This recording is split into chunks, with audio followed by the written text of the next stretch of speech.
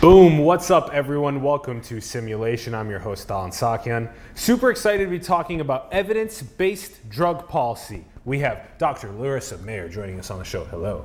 Hi Alan, thanks for inviting me. Thank you so much for coming on the show, really appreciate it. Very excited. This is going to be an epic episode. We have yet to really dive deep into this subject specifically. For those that don't know Larissa's background, she's a Swiss psychologist and postdoc research fellow at the University of California, San Francisco, funded by the Swiss National Science Foundation. Prior to this, she was appointed as a consultant in drug use epidemiology at the United Nations Office on Drugs and Crime. She received her PhD in psychology at the University of Zurich in Switzerland and is a member of the core research team of Global Drug Survey, aiming to make drug use safer regardless of the legal status of the drug. And you can find the links in the bio to her profile at UCSF, as well as her LinkedIn and Twitter and the globaldrugsurvey.com website. All right, Larissa, let's start things off with one of our favorite questions to ask our guests. What are your thoughts on the direction of our world? Well, as we all know, the world is changing, and what I hope for is, of course, any positive change. So I see a lot of positive changes happening, like people coming together, sitting together at a table and talking, getting into dialogue, communicating. But at the same time, there are still lots of inequalities that have to be addressed. And I strongly believe that we can do that together and that we need more science to actually also help people understand what ways are functional to actually address inequalities in a beneficial way. What ways do you think science can best address the inequalities? Well, first of all, it's to help them detect them and also help detect which system level variables actually increase such existent inequalities, and then in the next step think about like how we can best prevent this. Also, when we look at current discussions around AI and the inclusive future of AI, this becomes very important. Yep. Science can help us save the world. This is so true. Only if it gets heard. If it gets hurt? Yeah. Heard. Only if people listen. Oh, if it gets heard, yeah. Yes. Yeah, that's right. Yes, science definitely needs to be heard. Yes. Yeah, and that's so hopefully the dissemination of good media content can help as well get it better heard. Yep. Who were you growing up and how did you get interested in psychology? Teach us about you. Well, when I was a small girl, I was always like curious about the world, and I asked my parents a lot of questions. So already then I wanted to understand the world, not just why the sky is blue, but also especially I was interested in like interhuman relationships and how people engage with each other, how people made each other happy or angry, or like all the different kinds of emotions. And very early on, I also learned how it feels like to be rejected by a group. When I was like skipping a class and was suddenly with the older ones, it was really hard to become part of that group. And moving on, I was seeing that substance use was actually community building and not destroying communities. So this helped me understand why certain people would use drugs to actually belong to a certain group that they admired. So that was like the very beginning of my like substance use research career, if you want so. But the overall interest in science and explaining things that matter to us was always there. Yeah, that the sense of belonging that's sometimes missing, especially in some of our issues with the current social fabric that we're in, it's missing that link of like the family values and the belonging and the inclusive fitness, these types of things. So sometimes the use of drugs is like frequently about belonging. Well, it depends, because again, like the majority of people who use legal or illegal drugs, they use them probably for social reasons or reasons of self-medications. So we can almost say that all the kind of drug use is related to connectedness, and if not connection to one another, then maybe connection to the universe. Yeah, okay. So substance use can be for lack of connection, interconnectedness to each other, maybe trauma that's happened earlier in life, and also the pursuit of connection to the universe. There's so much nuance here to unpack. Okay, so what was it like when you were doing the work, the PhD work at the University of Zurich in psychology? What was that time like? Yeah, for you, teach us about that. Well, it was really funny because when I ended my master and submitted my master thesis, I was not really sure what to do next. So I was excited to travel, whereas other people were like actively seeking post PhD positions, and I didn't even know what it's all about. Like for me, research at the time, I was only interested in the results. I was not interested like how these results were like actually like developed and what the study design behind the studies were, because I was just learning about what science told me. So I was further away from the research process than other people. Nowadays, I'm very carefully and closely looking at how the science is produced. And at the time when I was a master student, my master thesis was on party drug prevention in the city of Zurich, where we actually implemented a questionnaire that was then used together with the drug checking services. Like that's a facility where people can test their drugs, that we actually learned something about the substance use behavior of these people. And for my PhD, it went even further. So there we looked specifically at people who were using substances not just for recreational reasons, but for reasons of enhancement, to actually enhance their academic performance or their performance at work. So that was really interesting, and at the time the first of the studies conducted in Switzerland. So we started off with student populations at the University of Zurich, ETH, and University of Basel with a 6,000 people sample, and even increased it to a 10,000 people national representative sample to look at the whole population that was actively engaged. So these numbers, they were much lower than predicted, but still like interesting numbers to look at, were my first publications and my first steps in the actual science. I can better now understand how you became who you are from all that work that you like laid a foundation of all your understanding of things. And then in 2017 consulted with the UN's Office on Drugs and Crime with drug use epidemiology. So what was that like? Well, that was a really interesting position, like if we have already the first slide. Yeah, so let's show the first one now, the career path in science. Let's show that one. Exactly. If we already see the career path in science, then you actually, I want to point out that it looks pretty perfect, but it went from working at the Swiss Research Institute for Public Health, actually graduating with my PhD, to being short-term unemployed. Yeah. Because that also happened, because I tried to get the scholarship to come to San Francisco, and everyone believed that I would get that, but it didn't happen. So I failed for the first time, and by being unemployed, the European Monitoring Center of Drug Use and Drug Addiction, they recommended me to apply for a consultancy at the United Nations Office on Drugs and Crime. Nice. And that consultancy was specifically looking at substance use among school students in Afghanistan and neighboring countries. So that even widened my horizon. By the time I was working with the Global Drug Survey, because I did an internship in 2014, so I had a pretty broad perspective on substance use across countries already. But of course, in Afghanistan and neighboring countries, there is not so much social media use. There is, of course, a different political system where people also don't feel as comfortable to take a survey online about drugs, even if they have access to these things. So there, the whole thing about being punished for using drugs, no matter whether by the parents or by the system, is of course higher, whereas people in the Western world feel more comfortable and actually keen to share their experiences to help other people who may struggle with drug use. Even that nugget there is critical for us in the West to realize how much more comfortable we have the privilege of vocalizing our drug use versus ones that cannot. Was the majority of work with the UN was in research for Afghanistan? Yes, exactly. We were providing technical assistance for the countries, and that was a very interesting process also to learn how they work in the field and what challenges they face with different ministries who seem to be responsible and involved in that drug survey. So that was a huge thing, because other than with the Global Drug Survey, where we basically ask what is relevant, what is important for the people who use drugs and so on, there it's really much guided by the ministries, what can be asked and what can't be asked, because they don't want to encourage drug use by asking questions. And of course there are different terminologies of different drugs and so on. And then how did it move to UCSF from there? Well, while being a consultant, I actually applied for a second time at the Swiss National Science Foundation for this early career postdoc mobility grant.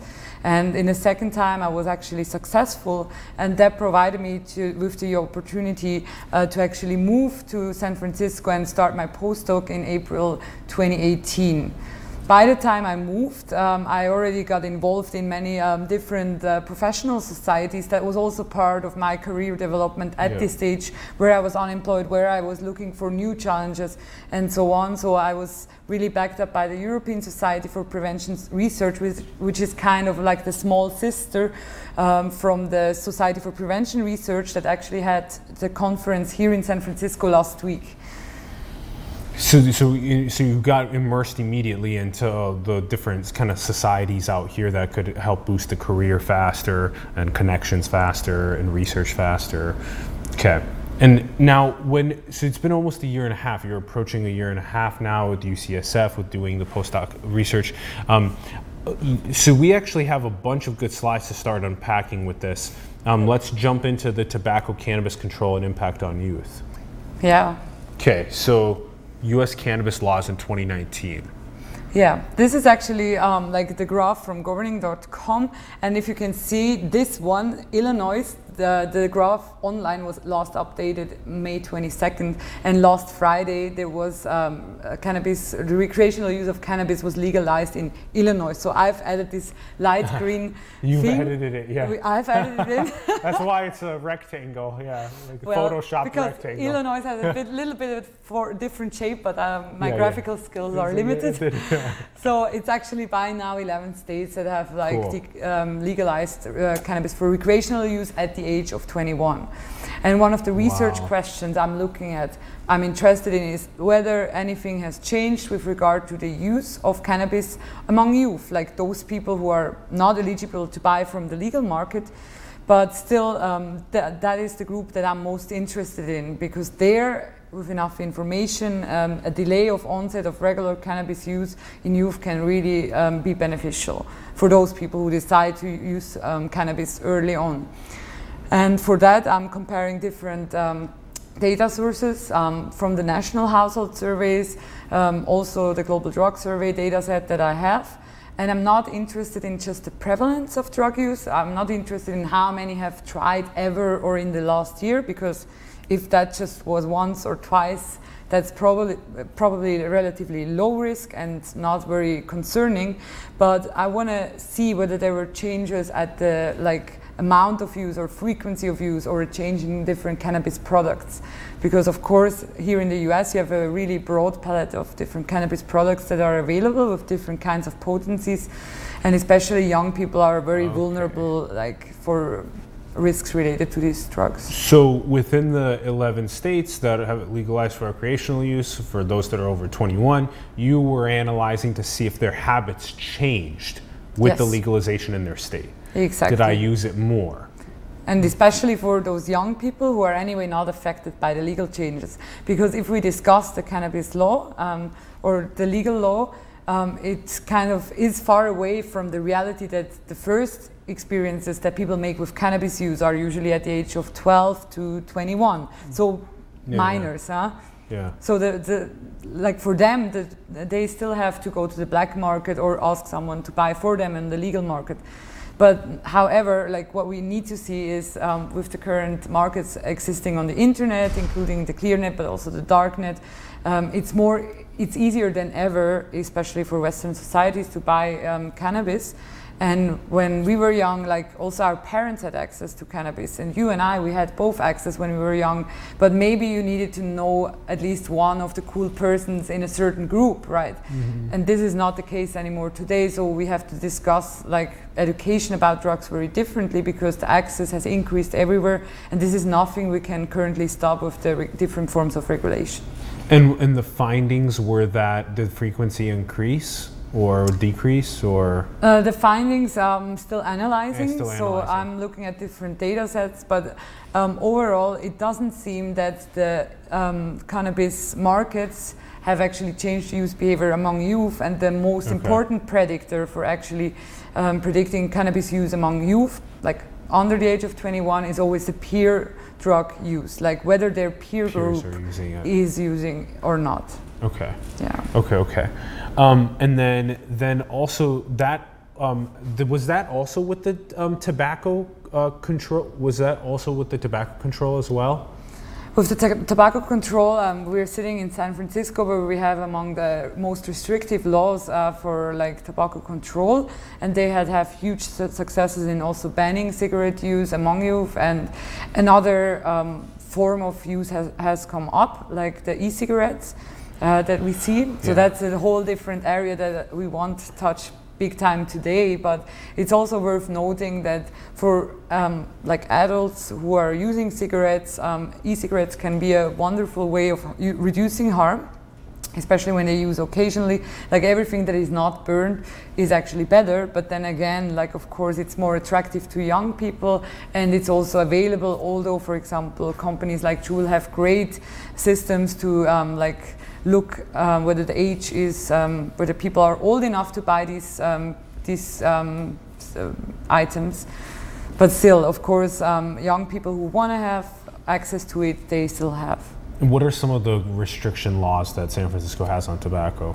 Well, one of the specific ones is that they actually ban the sales of flavored tobacco. So in the shops, you can no longer buy menthol cigarettes or like vapes, like nicotine. Containing flavors.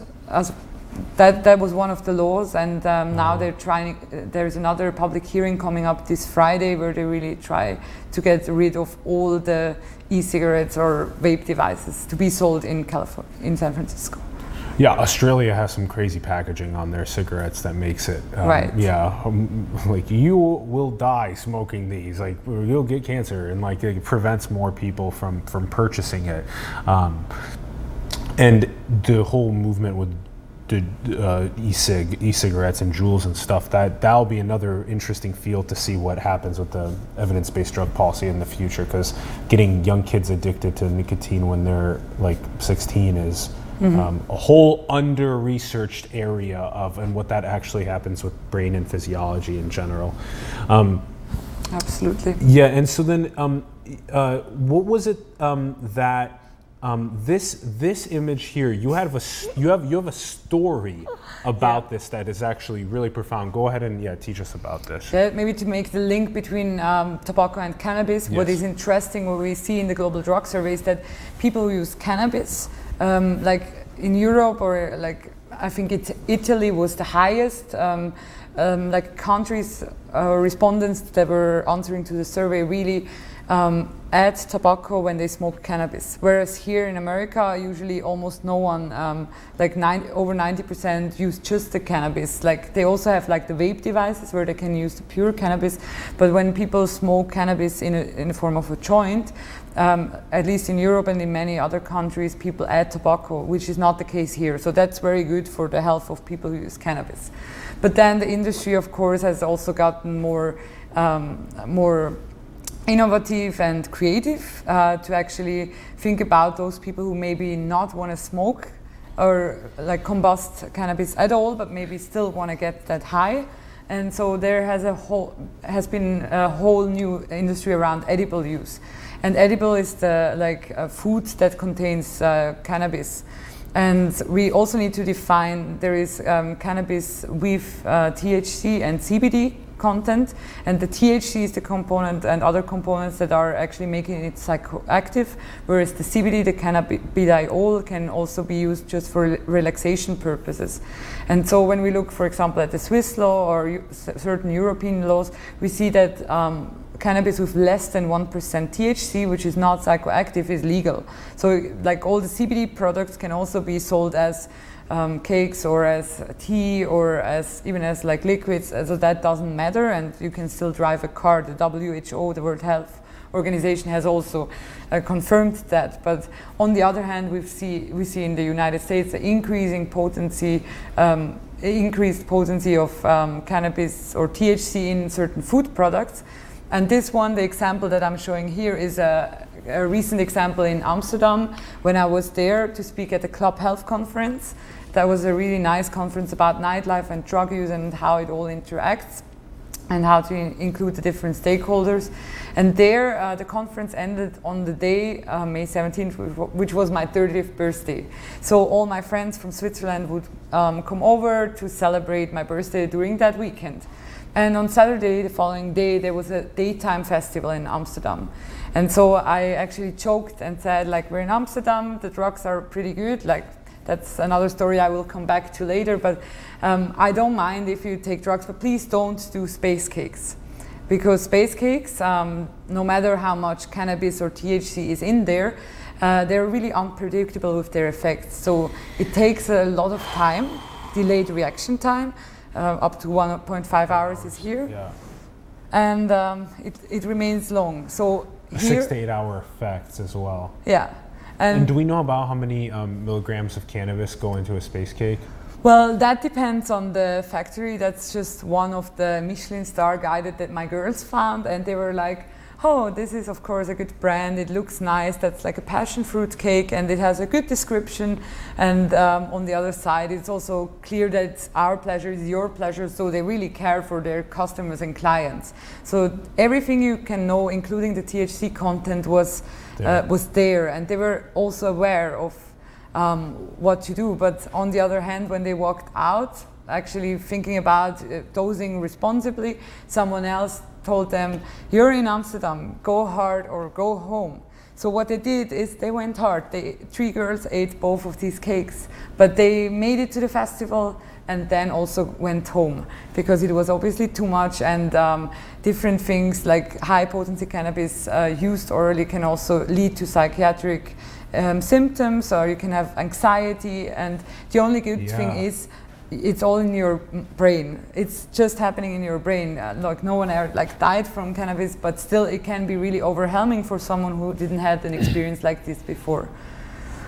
Yeah, the pressure first, the what we're manufacturing, and then also the pressure that comes from others on go hard or go home culture, and you can ruin a person's full day of life. Like we only get so many days, 20,000 days to live, and if we accidentally waste one, we feel like, and then you have to spend the next day kind of recovering, so you can waste like 2 days of your life. Right. And that's a big deal if we're not educated enough. I've done plenty of wasteful things like this in my life, my bad behaviors, my bad decisions with these, and to educate young people to be like dose appropriately is so critical. And thank goodness nobody got hurt, but the anxiety is real as well. There's so many components to this. Yeah. So when we think about the industry, what we would want to see is also that they take more responsibility, that they maybe not send them out of the cakes, but maybe also create like a safe space and a room where people can have this experience, and maybe more something like a chill out, instead of sending them back to the city and all the tourist attractions or whatever they do that day. An hour and a half to delay to onset, and then 6 to 8 hour.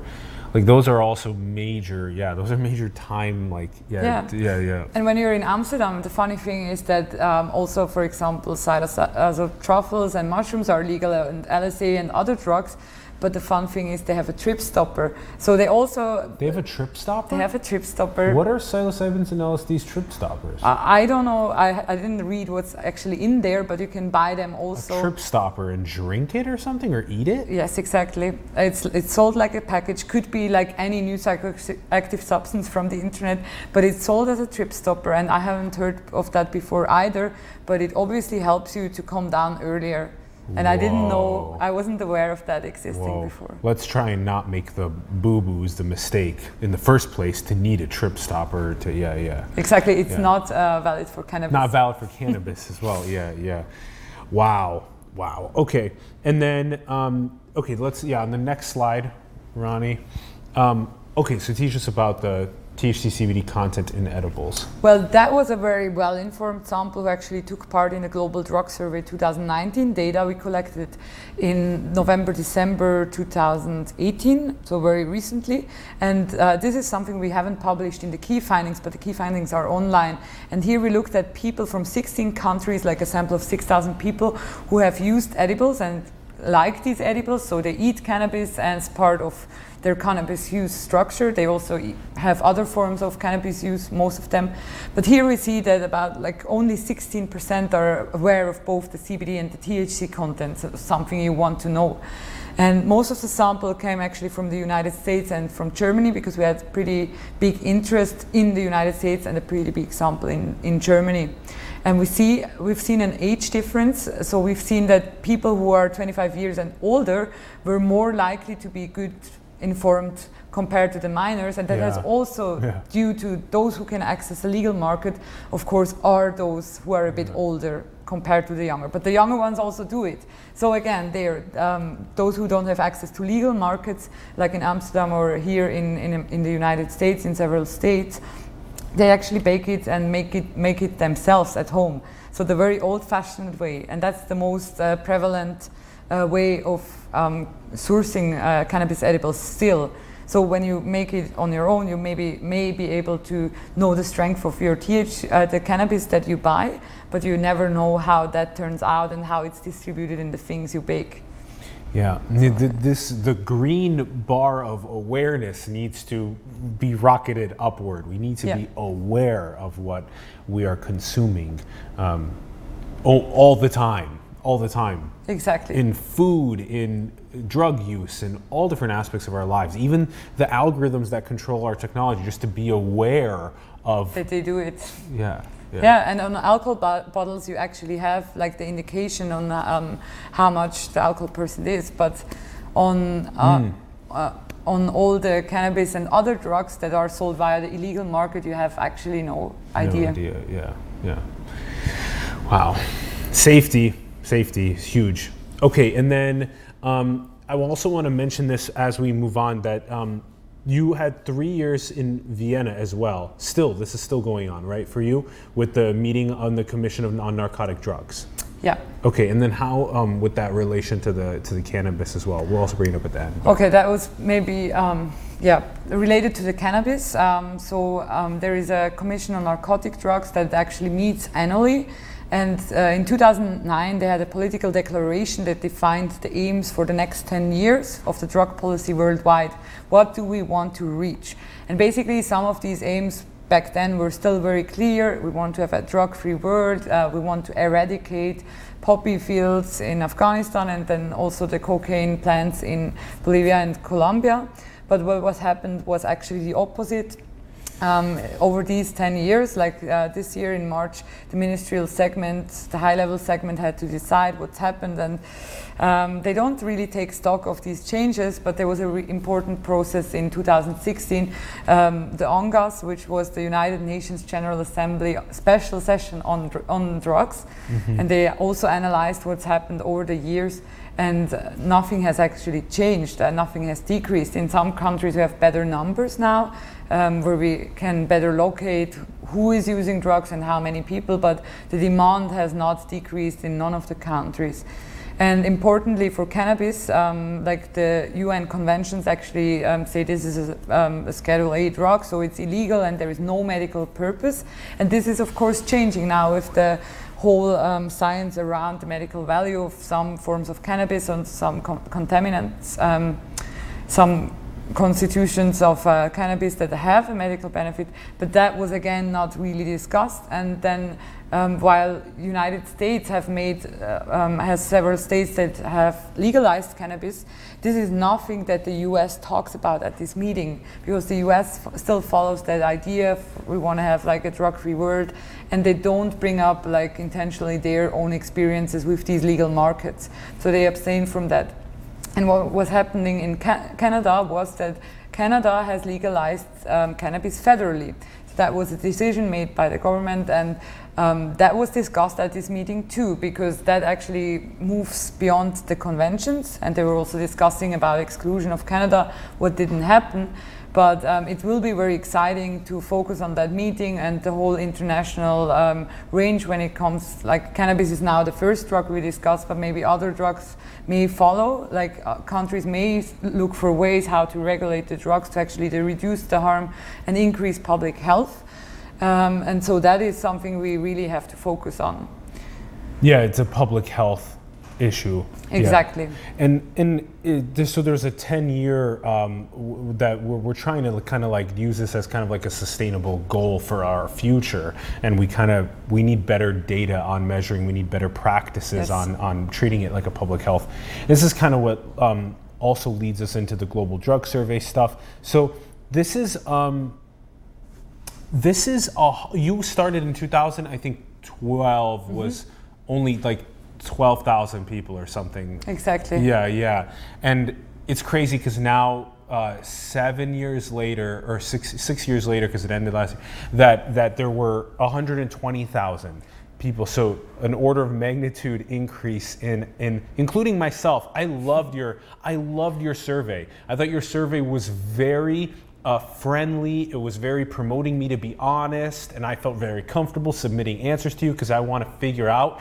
I want to be I want to be helpful. Yeah. And I think that's what a lot of people thought when they were doing this. So teach us about global drug survey and what has been going on the last couple of years with this. Yeah. So to make the link from the United Nations back to global drug survey, it's very interesting because like the United Nations Office on Drugs and Crimes, UNODC, they publish upcoming on June 26th the World Drug Report. Like each year, they publish a World Drug Report where they take together all the data from the countries that is available to look at drug markets and so on.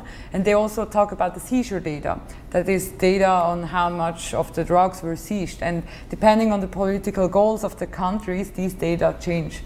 And if they focus more or have a higher budget on law enforcement, of course, the numbers go up. And that can be seen as a success for many countries. But it doesn't tell you anything about how the people in your country use the drugs.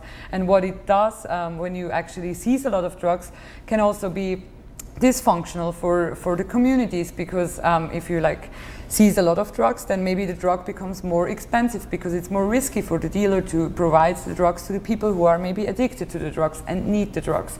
So these are all thoughts that need to be thought in addition to just looking at the numbers. And then the countries and the national household surveys, they mainly look at how many people have used a certain kind of drug in the last year, ever, or like in the last 30 days. And these are good indicators to look who is using in your country. And what we see with cannabis is that, of course, these prevalence rates are kind of increasing because the more people hear about it, the more likely they are to try. And the more legal and accepted it becomes, the less stigmatized, the more likely they are to report in a national household survey. So we, in the Global Drug Survey, we are not really interested in these numbers, in how many people use drugs, but we want to know how, because we want to make an assumption about the risk that is related to use. And if I'm talking about risk related to drug use, many studies, just like I said, they just take the 12-month prevalence, and that's really not sufficient, because what you want to know is the amount of use, like how much of the drug do they use. You want to know the frequency of use. How often do these people use? You also want to know polydrug use, like whether they use other substances concurrently or in combination with these drugs. And you want to know something about the motives for use, because some people may actually benefit from certain kinds of drugs and use them as a self-medication for whatever reason. So there are many components you want to understand to actually be able to say whether a person is using a drug very risky or not. You have to form a survey that builds an emotional connection with the person that's submitting it to feel like in their country, of course, and I mean their social fabric has to make it easy. Like you gave our example in Afghanistan, people were less likely to submit. Yeah. But that my dosage, my frequency of use, my motives for use, all these things are.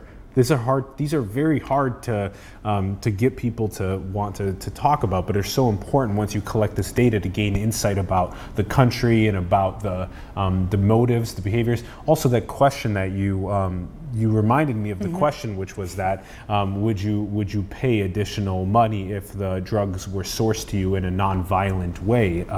In a way that didn't harm other people in the acquisition of the drugs. And people were saying yes, like 25%. They would pay 25% more for the acquisition of the drugs, which is great to hear as well, because people are they're more aware of the processes that because people can get harmed along the way.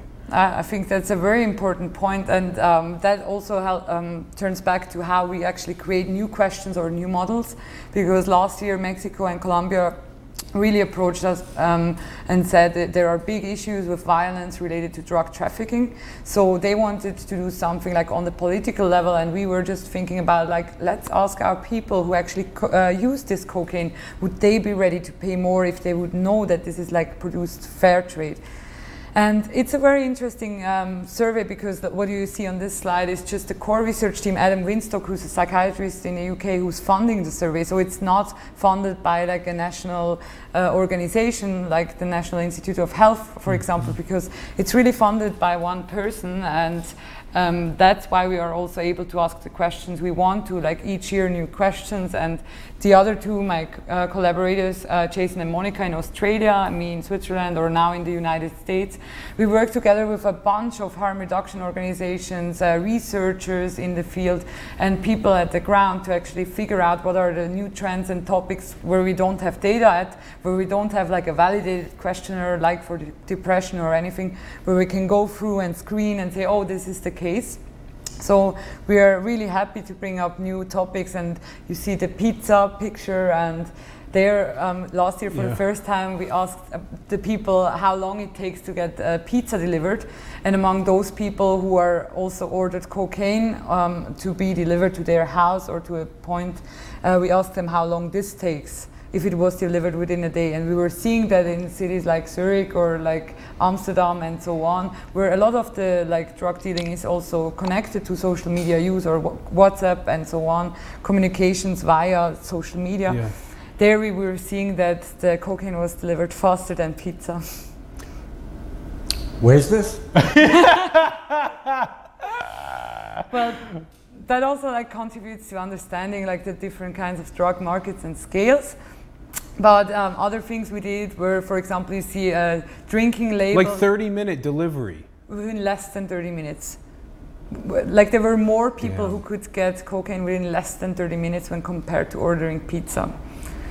In which market? In Switzerland? In different bigger cities, like also in Germany, or also in Germany too, probably in some from the United States, but I didn't look at that. Whoa. Yeah. And these are, of course, questions we come up with that are not very ordinary. Yeah, exactly. These are those questions that, that if you can come up, it's cool that your team can form a question that gives you such a unique insight into the global drugs scene that you wouldn't have been able to access if you didn't form this unique question that got them. So your question design is actually a really crucial component of this. Yes. So are you guys already thinking about the questions? Because to teach people, you take surveys in November and December. Yes. And then you end the survey period so you can analyze the data for the several month period, like couple 5-6 months, and then you release the findings. The key findings. The key findings. Yes, as a publication which is online on globaldrugsurvey.com. That's globaldrugsurvey.com. You can find that link in the bio. Yeah. Globaldrugsurvey.com. We released these key findings like 3 weeks ago when I was in Amsterdam for the Club Health Conference. And we got a pretty big media attention again across the countries because they're keen to report on it. And each year we have new modules, and as you said, right now we're preparing already GDS 2020, which will be collected in November and December. So if you're now watching, please take part in November and December. Set your calendar, set a reminder. Set a reminder. I'm going to submit again. Yeah. We're going to get Ron to submit. You ain't going anywhere. I ain't submitting anything. You go ahead and I'll line back here. Yeah, and what is maybe special about this survey, also to maybe just mention it, is that people really trust us, and we also really want to help make drug use safer for those people who decide to use drugs. But when I'm talking about drugs, I'm talking about both legal and illegal drugs. And like 1/3 who takes part has never used an illegal drug. And cannabis is still like counted as an illegal drug globally, right? So 1/3 takes part and shares their experience with alcohol, tobacco use, and pharmaceuticals. Exactly, pharmaceuticals. And this year, for example, we were collaborating with different people in the field of psychedelic science and looking into like giving people some food for thought. Where with the current developments, we asked them how likely they would be if they were diagnosed with depression or PTSD to actually seek different kinds of treatments like talk therapy, antidepressants, or treatments with psychedelic drugs like psilocybin and LSD. Because these drugs, at least for the recreational use, we were seeing that psilocybin was the safest drug when we looked at emergency medical treatment seeking compared to that. And that was a really important measure. And like people who take part, who don't use illegal drugs, can of course also participate in modules like this. And for the upcoming survey in November, we will have one really specific module on nightlife and substance use. Wow. So again, people who go out and who go clubbing, no matter whether you use legal or illegal drugs or no drugs, they can all participate. Wow. You guys are, GDS is, you have this really cool trajectory that I'm seeing right now, which is like, you continue to design powerful questions, build up more and more people around the world that want to submit answers for this global public health understanding. And the hashtag Know Your Drugs, you know, this type of thing, you're going to build out a really cool, I can see this growing to, you know, millions of people submitting to this every single year. And that, and researchers from around the world wanting to query the data set to find additional findings that a small team, maybe you grow your team, maybe they query the data. Yeah, we actually really welcome participation or collaborations with researchers, especially when they have, for example, research funding, want to look at a certain kind of question that we already addressed, and we can maybe provide data from multiple years. So we're not looking at the same sample each year, but we can still like look at trends. For example, in darknet market use, like we're the only survey that actually has each year data for different countries, for different participants, but still like for similar groups in the similar countries, whether they have used whether they have bought drugs from the darknet for themselves, for someone else, or whether someone else bought for them. And these data, again, are also featured in the World Drug Report, because no one else actually gets these data from the demand side, like from people who use drugs. They only have supply side, like they're studying the markets online, and they look at it also from a law enforcement perspective. But like the actual data, who is buying and whether these markets are growing as a response to prohibition or other things, is just visible from the data we have.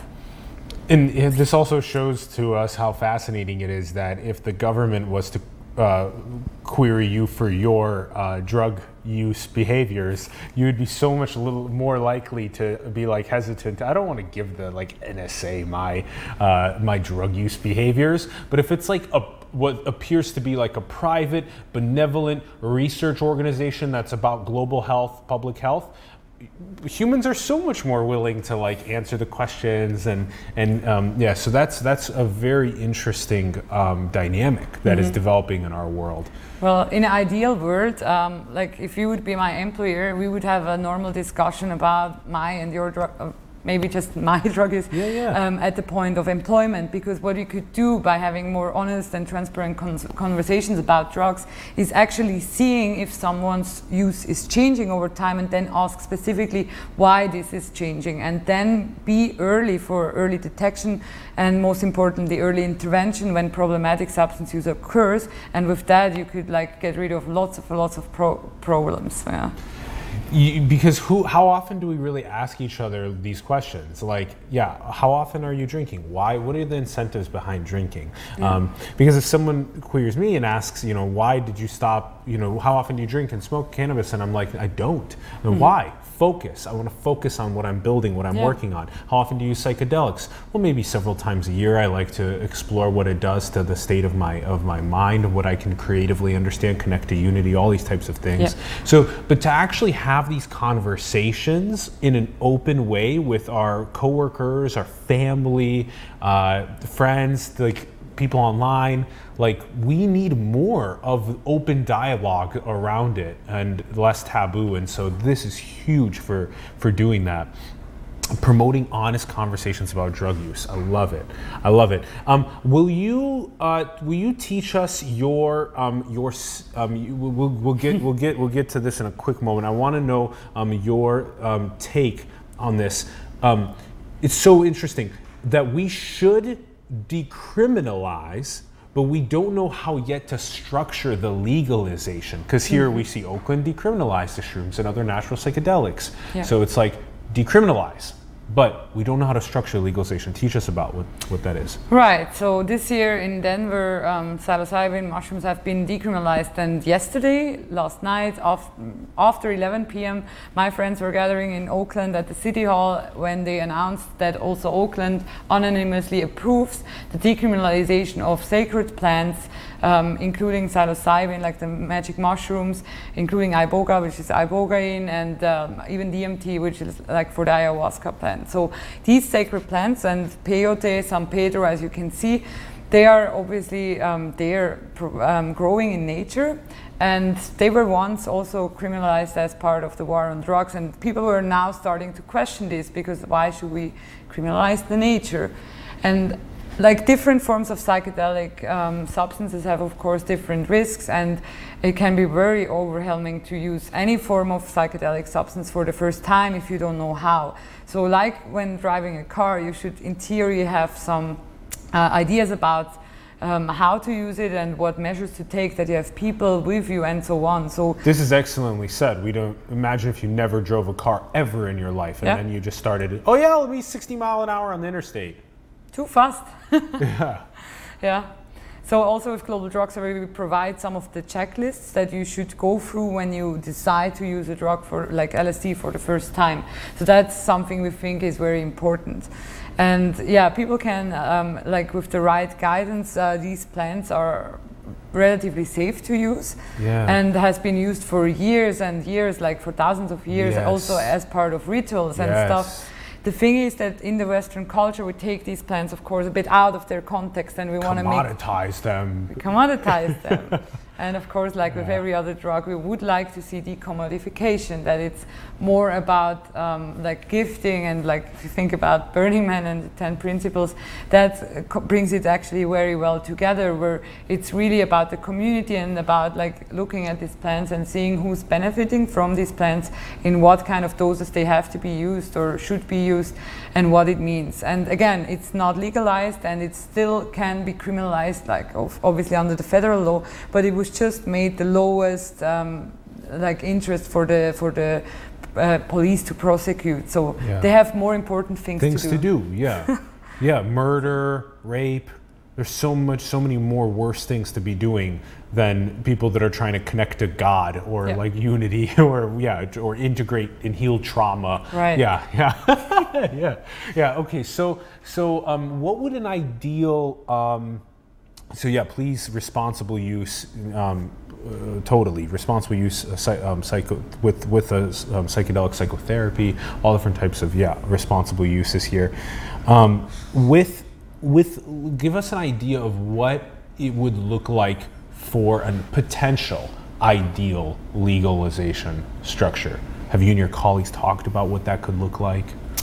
Well, I mean, for all of these plants and other than cannabis, there are currently no models available that have been tested or piloted or anything.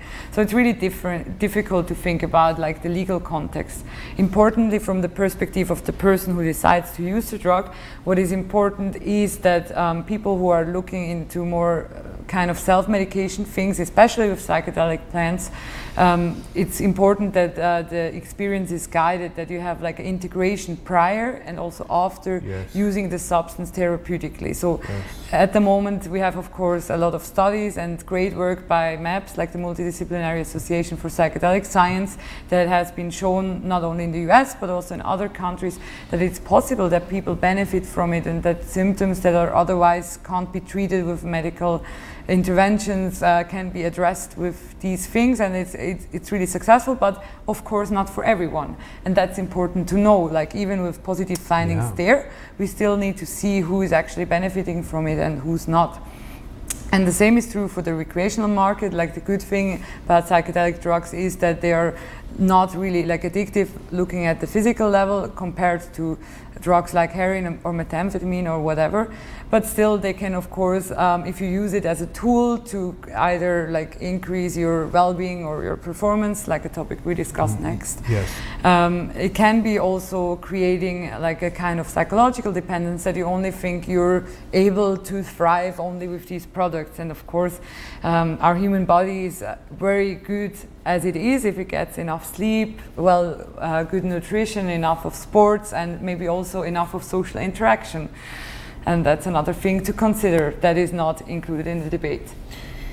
Yeah, this is a very cool perspective on reality, is that if with the right amounts of, with a beautiful social fabric that can actually do things like give people the really powerful family structures and social structures, nutrition, sleep, exercise, do we even need these things like the use of smart drugs on the rise, that we need these cognitive enhancers, that we can connect to divine feelings and potentials without Adderall and without nootropics potentially? But then some people say, well, biology's too slow. We need to enhance ourselves from the outside. We need to be more productive in the world.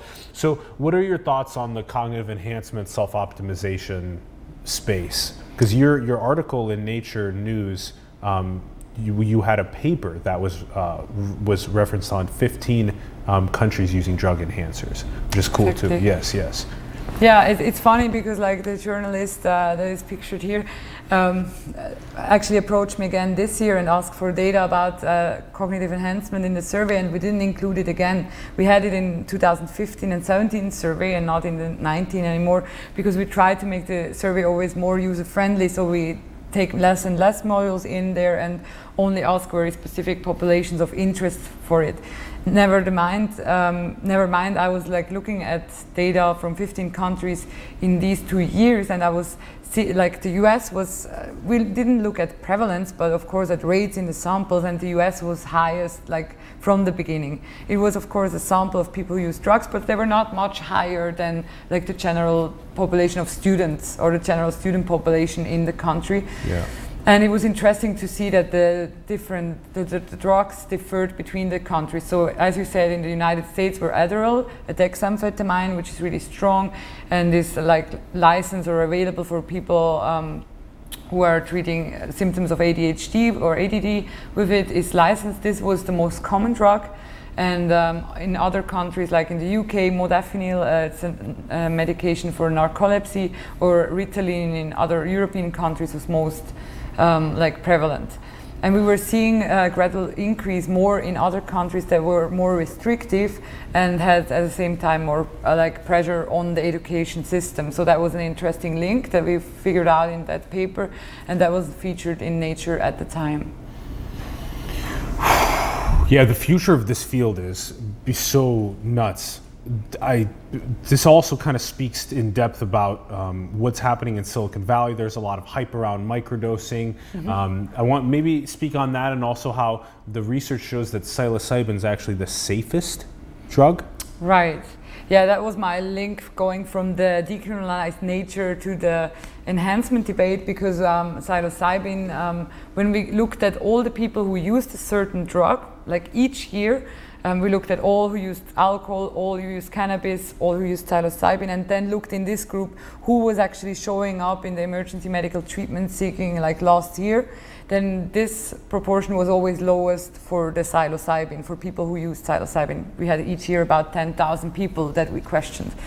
And so that was really profound and new to us, but like that's a trend that comes again every year. And among those with the highest like emergencies, we see of course heroin or synthetic cannabinoids, and like things that are more difficult to dose, and also drugs that are more and more contaminated with other substances. So that's another topic we may come back later. But when looking at the enhancement debate and also microdosing, we have data in the Global Drug Survey as well. We see first studies coming up looking at whether people benefit or not, but it's difficult again to make these studies as long as the drugs are illegal under federal law. So it's immensely costly to get the drugs, and you cannot just buy them on the streets and see whether they are good. So you produce them in a laboratory, but only like some kinds of laboratories are certified to actually produce it for research purposes.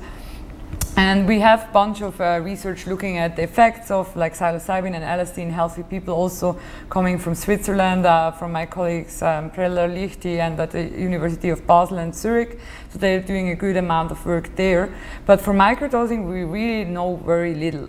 And we hear it as a trend, and it's kind of trendy for media. They want to hear more about that too. But the only thing I can say, what we've seen in the global drug survey among the people who have used the drugs and who have tried microdosing, many of them had only tried 1 or 2 times or a few times, and not so many of them would report microdosing on a regular basis. And so it's still, yeah, again, like with every other drug, it's dependent on the amount. Like you really just would need 1 in 10 of like the drug, and I never actually tried it myself, so I can't even give you like the personal experience story to that. But I think that, of course, there are people who may have difficulties with focusing who can benefit from it, but overall, again, like other factors in your lifestyle behavior are probably more important and significant in predicting your performance. And then there's what is the next asset we have is an image from what we like. This is like when you enter into a festival. Yes. What is it called when you get it's checked? What is that check-in process? Drug checking. Drug check-in? Yes. Okay, a drug check-in. Okay, so topic. Yeah, what's happening with drug check-ins at like music festivals, at Burning Man's, at all these different, what are drug check-ins, and also what's going on with, and we'll get to the next asset, which kind of shows kind of what the progress has been with different countries in drug check-ins. Okay. Right, so also when we think about nightlife festivals, people who microdose in Silicon Valley or wherever, people who take part in the global drug survey, we always talk about a really privileged population, and usually people with a university degree, or they're more likely to be represented and seek these services or take part in a survey, and the other people are maybe don't even care for like what's in the drug or don't have access to anything. And so as long as drugs are illegal, one of the main health risks is related to not knowing what is in the drug, that there can be potentially like health harming components in the drugs, and also that there can be like a high dose of a certain drug, more than you actually want to take. Like when you drink alcohol, on the label again, you know exactly how strong the alcohol is, so you know that a beer has is less strong than maybe a certain kind of wine, and maybe less strong than spirits, and you can make more informed decisions on how much you want to drink. We also sometimes ask the people in the survey how much they need to get tipsy or to feel an effect, to get as drunk as they want to be, or to get more drunk as they want to be. So people can relate that based on standard drinks really clearly. This is not the case with drugs. Yeah.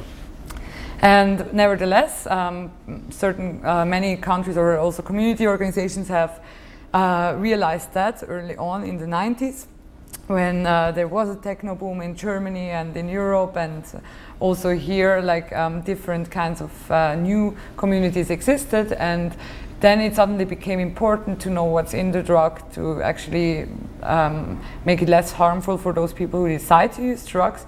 And the Netherlands were actually the first to start with the DIMS, like a drug information monitoring system run by the government, basically, or directed by the government. And there the idea was also mainly to monitor drug markets. So it was not just to help people use drugs more safely, but to know a bit more about what's in the drugs. And Spain and other countries followed, and also the United States was in 1997 very early on with DanceSafe, an organization that still exists. And the picture before was from Lightning in a Bottle, so they are present at this festival and also at Burning Man or other festivals, but they provide like the drug tests, color tests. Is it dancesafe.org? Org, I think. Yeah, shout out, because they're doing the safe testing.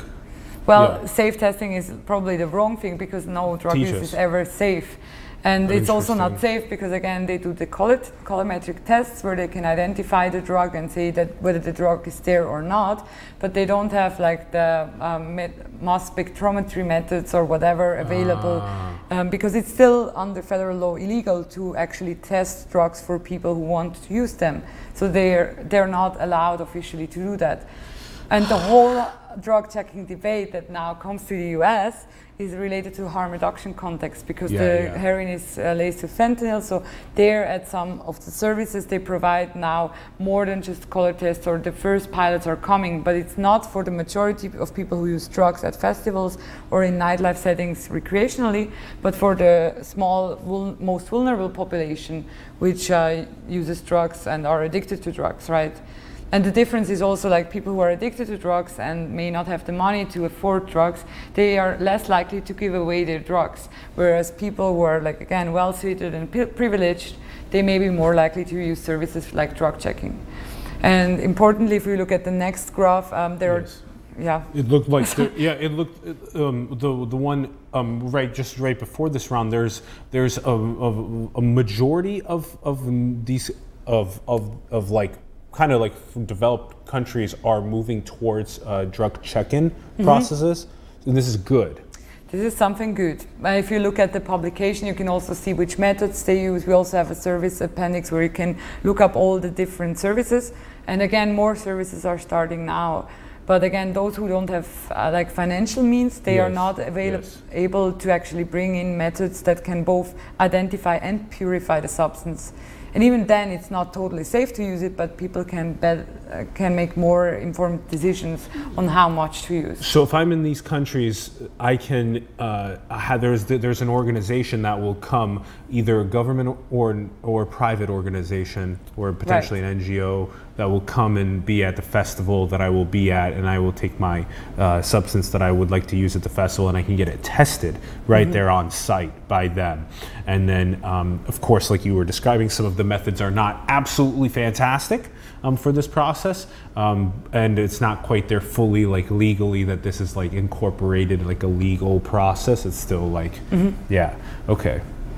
Okay, so we're moving in a direction of safer drug use, at least. Exactly, for those people who want to know what's in there. And what we've seen, especially in European countries, was really an increase in, for example, the purity of cocaine, and then people have undesirable experiences because it's higher potency than expected. And the same was true of MDMA, like the substance in the ecstasy pills. And if we move to the maybe next slide. Okay. Slowly we will see that we had a campaign on Mixmag where we said, don't be daft, start with half. What does daft mean?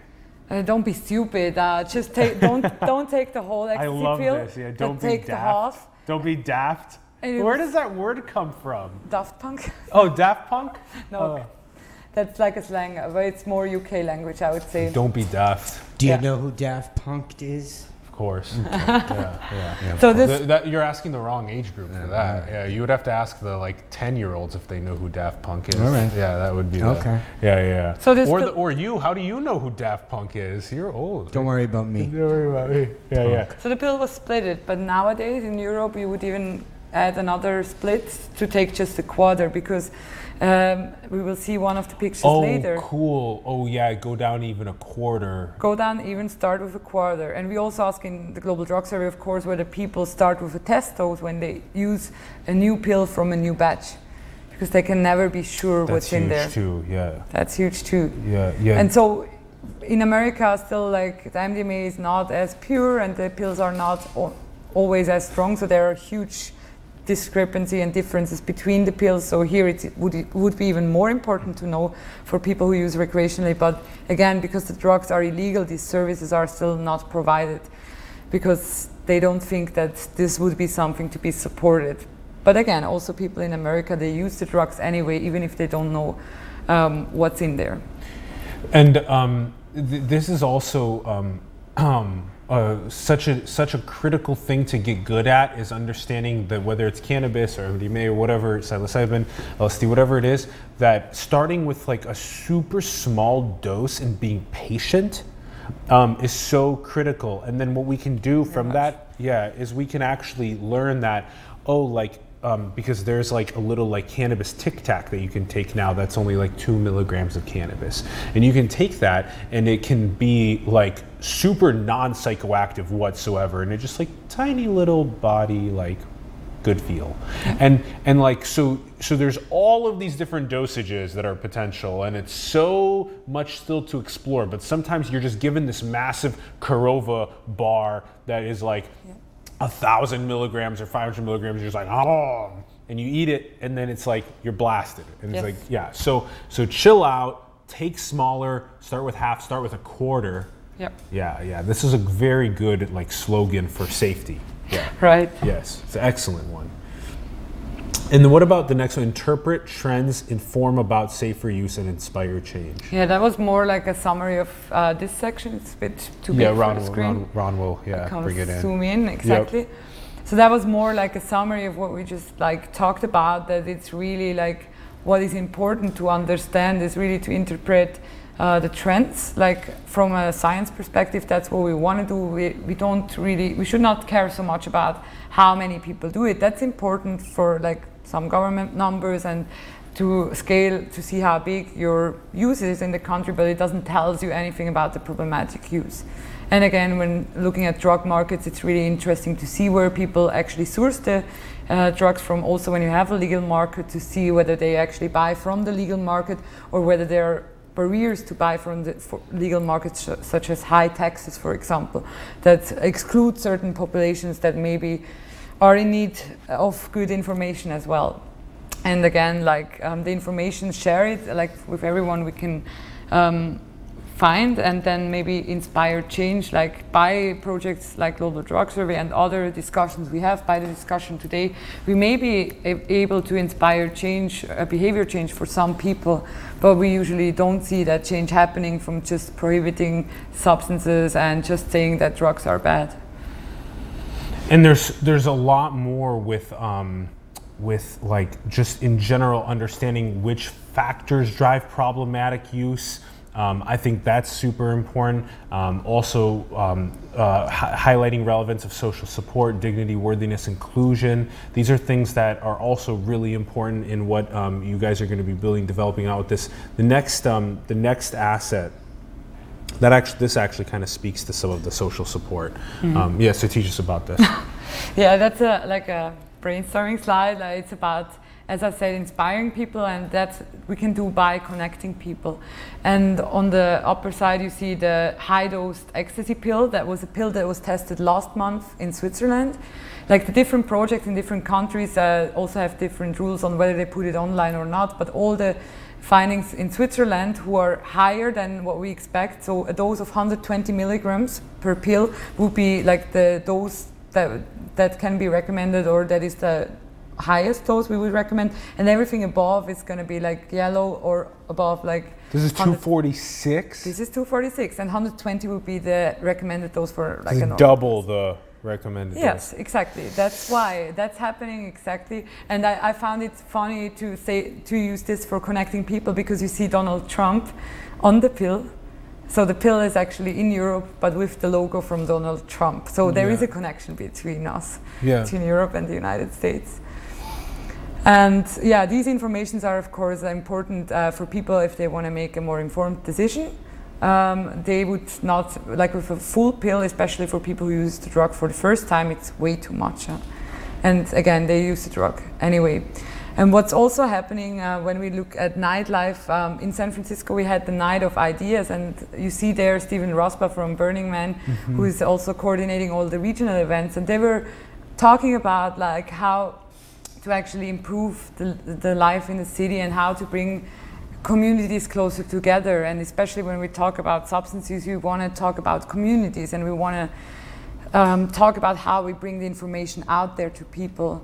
Yes. And another interesting thing in San Francisco is one of the 9 cities that now may be able to serve alcohol not just till 2 a.m. but till 4 a.m. That was a bill brought in for the 3rd time by Scott Wiener here in San Francisco, and that was something that struck me, because in Europe I never had to think about lost call. We don't have that, and I also compared the substance use patterns across like Europe in big cities and United States, but there is no difference. So people are they don't changing their substance use behavior just because they can be served 2 hours more. And here the people were really like, oh, this cause lots of violence and could be harmful. But what it means for me is that people don't have to go to the club at 12 and put in a lot of alcohol either before or in these 2 hours, but they can like plan for a longer period of time. And another thing is that by actually making a last call and having after hours happening, you make it more likely that people actually change to illegal substances, of course. Do you know when they're going to keep the bars open till 4? Do you have any idea?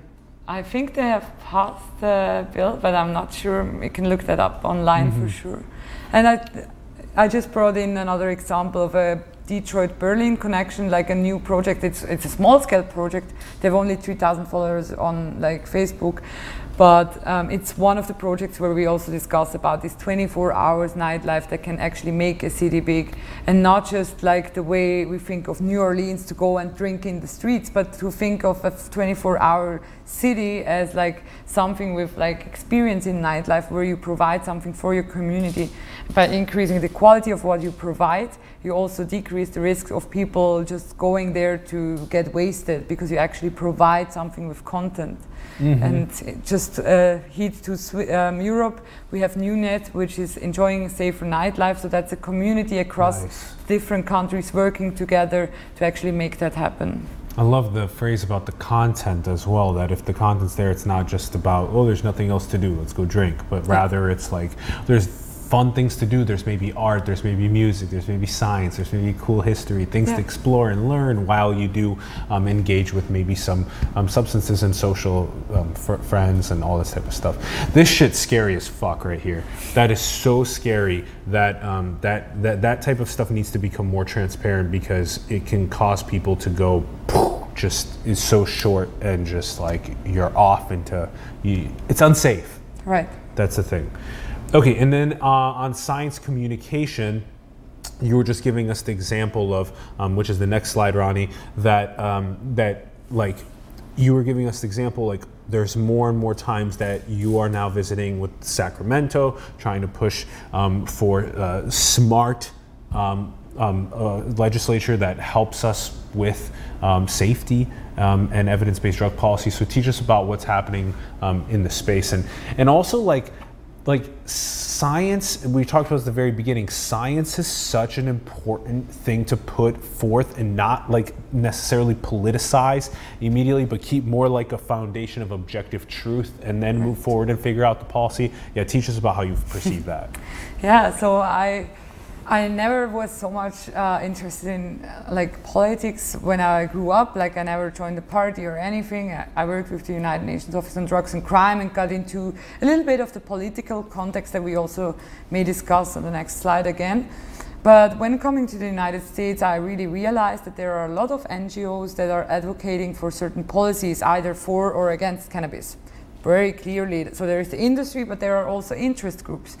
And the same is true like for many of the things. And what we never actually learned was how to communicate science to policymakers. And it's also oftentimes not really heard, because the ideology and the people who vote for you actually direct what you're gonna vote in the assembly or in the Senate or wherever you are elected to. But at the same time, everyone wants to hear more about science, and when we look at drug policy issues, it becomes more and more evident that we also should really look back and see what have maybe not just the US but other countries done, what is the experience, what has worked, what has not worked, and what were the indicators of failure, because not every project needs actually to do the same mistakes again. So easier said than done. And now it's become even more of a wisdom race with AI and synthetic biology, neurotechnology, all these pressing fields that the oops is not okay anymore. So science needs to really get into policy. Right. Yeah. And like, let's say until the last few years, there was absolutely no incentive for a researcher other than publishing in a scientific journal to actually make an effort to also talk about the research elsewhere. I mean, of course, it can help your reputation, but it's nothing that is incentivized at all in the scientific community. And that starts to change now as well. So slowly, And by joining the UCSF Science Policy Group last year, I could really see how we can make these connections also not just with the community that is affected by the policies, but actually to the policymakers themselves. And I think it's not on us, the researchers, to actually make those voices heard. There must be other channels as well. But for the most part, people can speak up in the city hall at a public hearing. But other than that, they are not really, like, their perspective is really not seen. So it's again just about political context and less about the people. And yeah, when I started to volunteer with the project Homeless Connect, I had the opportunity to meet Gavin Newsom. That was last year. He's now the governor and like a really influential person. And also visiting the Sacramento and the DC Capitol for an advocacy day as part of the Science Policy Group or one of the professional societies was really eye-opening for me to see like how interested the staff of these offices or the people themselves are in having the information, and to actually provide the information and break it down and then present it what they need. That's a big task, but I think it's on us, especially the young researchers who still have time and who are engaged, to actually reach out and see what are the pending issues. Also with climate change and so on, to bring in the experts. And it's not on me to bring the whole expertise, but I can also refer people to experts in that field and to actually make these connections, that we have more policy that is driven by science and less by political will. Yes, amen to that. Hell yes. Yeah, good luck. Hell yes. Good luck, Ron says. And then the next slide is an example of this. So supervised consumption facilities, but in San Francisco, we're looking to pass from Sacramento the overdose prevention program. Right. So yeah, teach us about this. Yeah, so in basically you've seen Gavin Newsom on the other slide, and he's now the governor. And the last governor, Jerry Brown, he has vetoed the bill on supervised consumption facilities for San Francisco on his last day of action. So that was really unexpected because it has gone through the whole process and people have debated it and thought it was worth installing. And a supervised consumption facility is actually a place where people can use their drugs that are currently illegal under federal law in a safe space without being prosecuted for their drug use.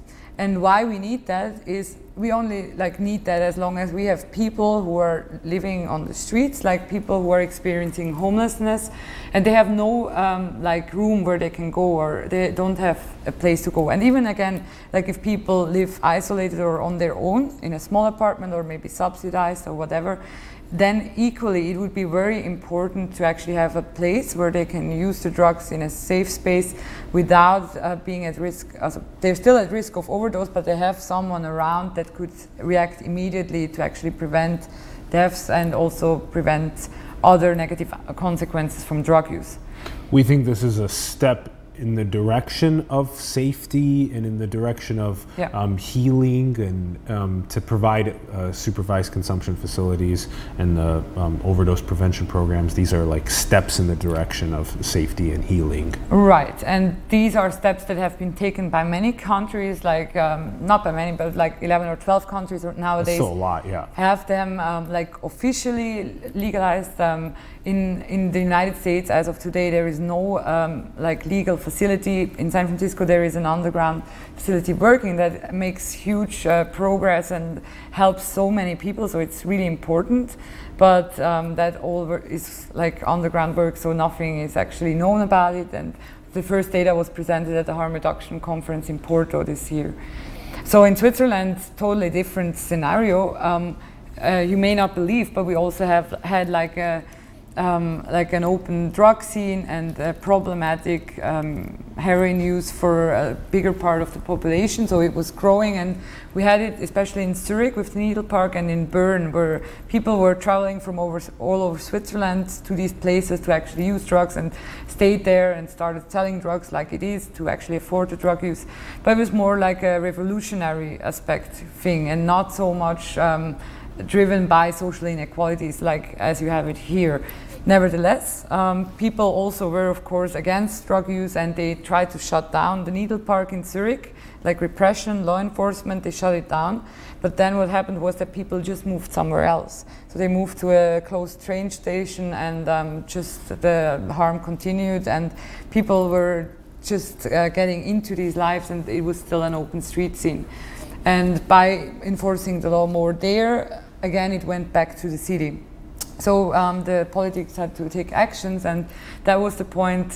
First, it was also like voted against, but at a certain point, it was not just the needle exchange and the substitution treatment, like for opioid use disorder, that came, but also supervised consumption facilities. So for the first time in 1986, obviously. So that's more than 20 years, more than 30 years ago, where the first one opened. And in the 90s, we had this again in Zurich, and so the Zurich site, they are looking now back to an experience of like 20 years, more than 20 years, and we had 4 sites, and one of the sites has closed last year because there is no more demand. Yeah, that's wow. That's one of the points, and the graph here is just showing about the age. The yellow one are the age 21 till 30 who use these facilities, so that went down because the whole context has changed. So people understood like heroin is a user drug, so no young people would start engaging with that drug, even if they're unhappy or whatever. They would use probably other drugs, but not the heroin, and of course they don't inject.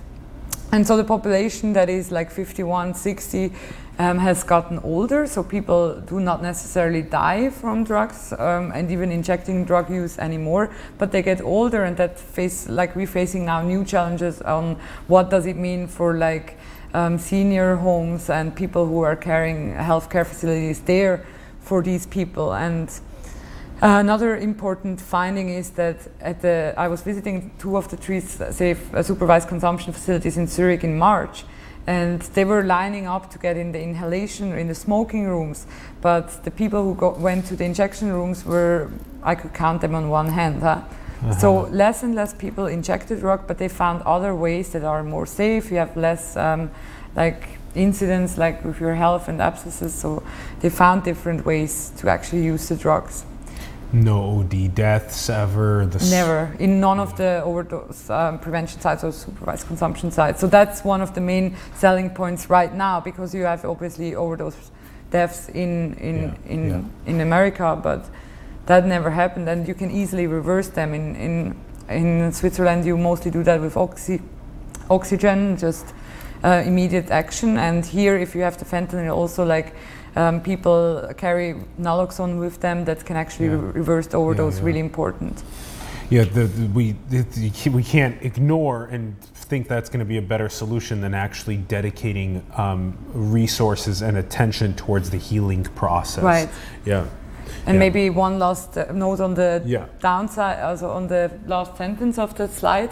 There was one paper that is really important that has analyzed the whole harm reduction system in Switzerland, looking at the HIV and Hep C outcomes. And they were actually looking if the harm reduction stuff would have been implemented 2 years earlier, could have prevented more than 3,000 HIV new infections and more than 1,500 AIDS deaths just 2 years earlier. And that's like the whole umbrella of harm reduction offers, including supervised consumption facilities. And this is just like food for thought, like what can we do today and how much politics do we need to actually start implementing these things. Of course we want the cities to agree, the neighborhood to agree, we need to talk to everyone, we need to bring everyone on the table, but also what we need to do with the crisis is happening, action taken now. So that's some people's parents or sisters or brothers or kids that are passing because of our not implementation of science-based evidence. So and Johan Hari said it really nicely, like the country of addiction is not sobriety but connection. Yeah. Because again, not all of us would probably fail with the drugs, but those who are alone maybe. And it's a first order issue of our social fabric and our family values not scaling over time, promoting self-dealing rather than inclusive fitness. And maybe that's a good wrap, not the very last slide, trust, time, transparency. Walk us through these. Yeah, when we zoom in, we also see these 3 important points. And I would say like what we really need is trust, like in these communities that we want to work with, that we want to bring a change like for them. We cannot decide for them. We want to really know what the issues are. And of course it needs time, like time to either look at the decriminalization outcomes or the implications of legalization. Like everything that we bring in, maybe as a pilot project or as a federal change, needs time to grow, and there are different measures and outcomes we can measure, so that's really important. And what we want, like from all the sides, is actually that people are transparent about both the risks and the benefits of either certain drugs or certain treatments that are available. And importantly, like for the current dialogues around drug policy is also by, for example, scaling up affordable housing and scaling up substance use treatment. For many people who are affected, there is still this big gap that they are not really used in our society. So they have no one who says, Alan, great job tonight with this discussion, great inputs, whatever. No one tells them that, but what I see on the street when I talk to these people is that they have a lot of resources. So we need to think about much more broader about like how to gain their trust, but also how to actually create some opportunities for them to co-create programs or actually spaces where they can become creative and do something that actually brings them away. Meaning in life, yeah.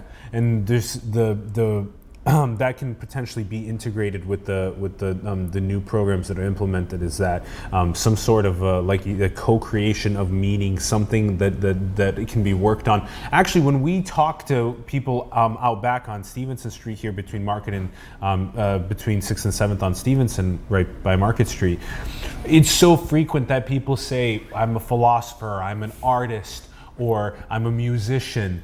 Some of my music is on SoundCloud." These are like actually frequent things that you hear from people. So it's not like there's drive within to make stuff. It's like, where is the co-creative addition? And so we can all help by building the fabric to help with that process. Ignoring it's not gonna do anything. It's gonna make it worse. Even more so, it's going to make it worse. A public health issue rather than focusing more on a criminal justice side of things. And just like you gave me examples before the show started about how people are like in the Philippines, there's like a death penalty for drug use. Yeah. That's horrible. That's horrid. Yeah. Yeah, I mean, these are issues we're facing, and we see also that the divide is getting bigger and bigger between like nations that really want to become more innovative or focus on public health approach. Canada is also going in that direction. US is watching a bit, but on the other side we have other countries where the issues are just as big as here or bigger, and the population is dissatisfied, and the measures that they take is actually to criminalize people even more, and up to the death penalty, where it really also is at the intersection with human rights. And it's big on the like political discussions at the global level, but still the whole UN is not really stepping in, and like there is a lot of freedom for these policies to happen, and again many activists and people who address it, but there is no pressure or no incentive for them to change their policy, because actually this is a policy that is accepted.